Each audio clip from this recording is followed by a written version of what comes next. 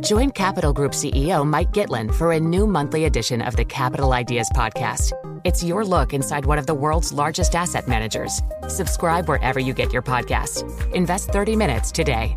American Funds Distributors, Inc. It can be hard to see the challenges that people we work with every day are going through. I'm Holly Robinson Peete. Join us on The Visibility Gap, a new podcast presented by Cigna Healthcare.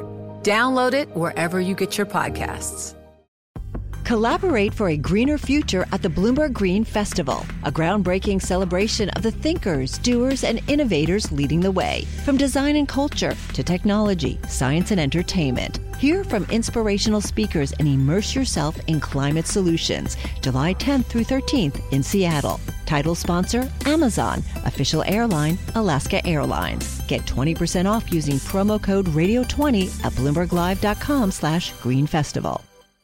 Well, Japan says China has reportedly fired missiles over Taiwan during military drills after Nancy Pelosi left the territory. Joining us to discuss is Isabel Reynolds, Bloomberg Asia government reporter. And we've heard, Isabel, from the Japanese Prime Minister Fumio Kishida saying that China's missile launches were a major issue for Japan's national security. What does it mean more broadly for China-Japan relations?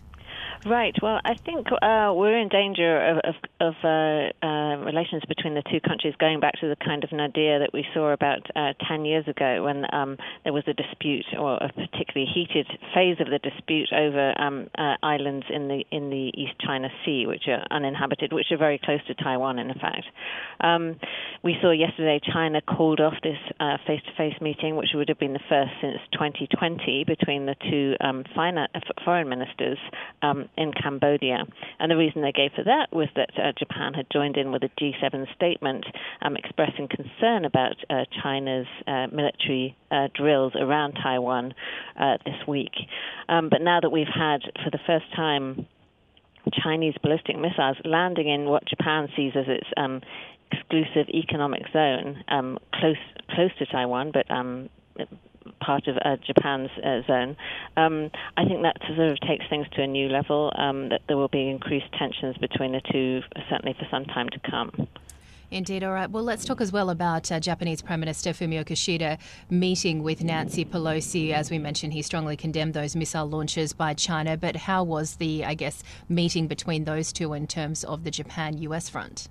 Right, yes. Well, I was there for the opening of the meeting. Everything looked very cordial indeed. Kishida invited her and her entourage to his official residence in Tokyo, and they had breakfast together. So that's a stark contrast with the reaction we saw in South Korea yesterday, where the president avoided meeting Pelosi.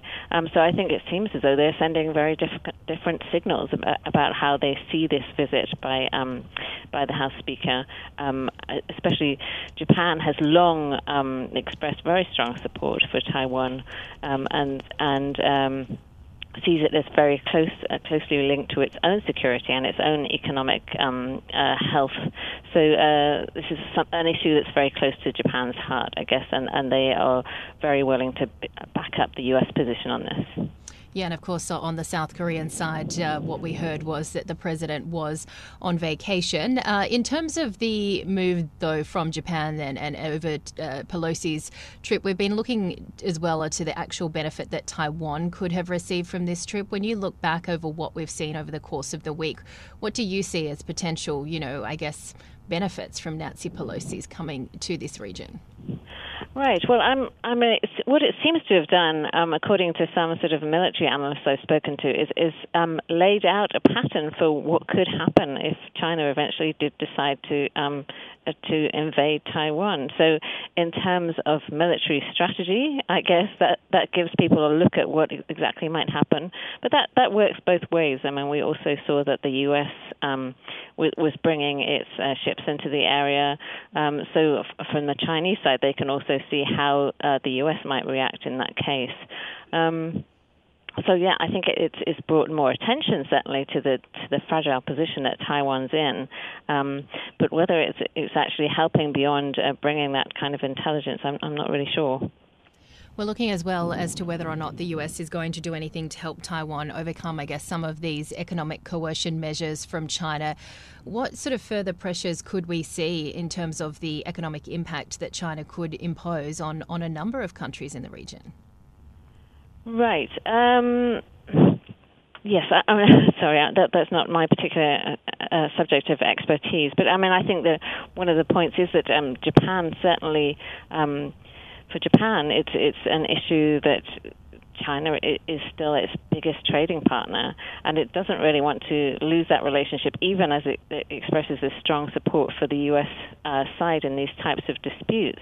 So I think Japan is still willing to keep the door open, perhaps for talks on its side, and we'll have to see how that develops. There hasn't been any threat from China against, in economic terms against Japan, but obviously it's the biggest trading partner for a huge number of countries in the region and around the world.